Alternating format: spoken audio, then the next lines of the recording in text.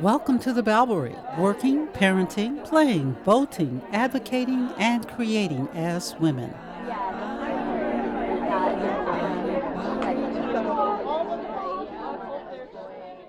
I'm your host, Suki Wessling, and this is a Minibabble, just me talking to you about being a woman. This month's full episode features an interview with transgender theorist, engineer, and community elder Sandy Stone.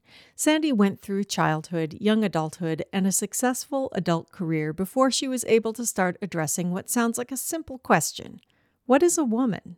There are people who say that the answer is obvious: XX chromosomes. But of course, it only takes about 30 seconds of reading about the biology of sex to find out that is absolutely untrue. I'll just drop in this one statistic. Intersex people who are born with a combination of biological sex characteristics are as common as natural redheads. In other words, you probably know at least a few intersex people without knowing it. Even sticking with biological sex, the human race is a beautiful mess of rainbow colors.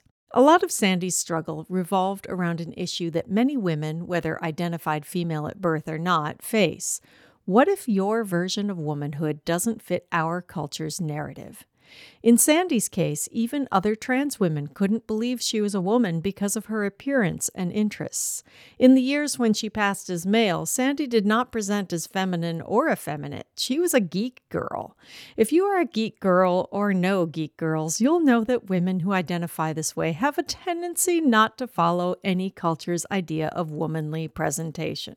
Geek girls like math, machines, and computers, and their identity is often characterized by wearing the most comfortable clothing they can step into when they roll out of bed. Their social identity may also overlap with being a goth, a cosplayer, or another subculture that includes stylized dress, but it's uncommon to see a geek girl following anything considered standard feminine presentation. I've never been a geek, but it occurred to me that I also, like Sandy, didn't see myself in the women considered paragons of femininity in my youth. I am very definitely not tall, blonde, and shaped like a Barbie doll. And although I enjoy clothing and jewelry, it's always been clear that my definition of dressing as a woman has never quite been in step with society's. Besides my physical appearance, I was also distinguished by my inability to be interested in what the other girls seemed to be interested in. I felt like I never had what I considered a real conversation with my peers until I went off to college. Until I started in radio, most of my work was in the area of gifted education. I hope to present an upcoming episode on this topic because it's a fascinating one even before taking gender into account. Girls, when I was a child, and still today, do best socially when they don't stick out intellectually. Although brainy girls have more ways to find each other now, when I was a child, most of them hid behind girly facades, hoping that if boys didn't notice their good grades, they might get a date for the school dance. Janice Ian's At 17 is an enduring anthem for good reason. Sandy Stone explained, "I have an identity that works for me, and that's all I can ask of the world. I wish it for everyone." Sandy's experience as a woman who had to work to become the woman she needed to be illuminates the fact that all women are faced with this choice early on. Sandy's experience as a woman who had to work to become the woman she needed to be illuminates the fact that all women are faced with this choice early on. Do we go with what is expected of us? How far do we go to fit in?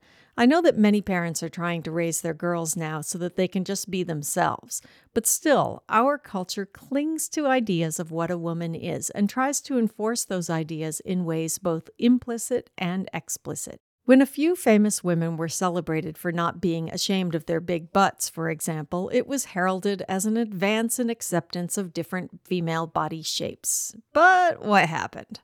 A sudden bump in advertising about butt implants, of course, because what we got was not a more inclusive definition of female beauty, as some had hoped. Big butt or small, outspoken or intense, preppy or punk, model or cosplayer, women are still being judged by characteristics that have nothing to do with our intrinsic worth as human beings. In the end, I love Sandy's definition. She said, "My answer to what is a woman is what the people around me who identify as women are doing." Exactly. Thanks for listening.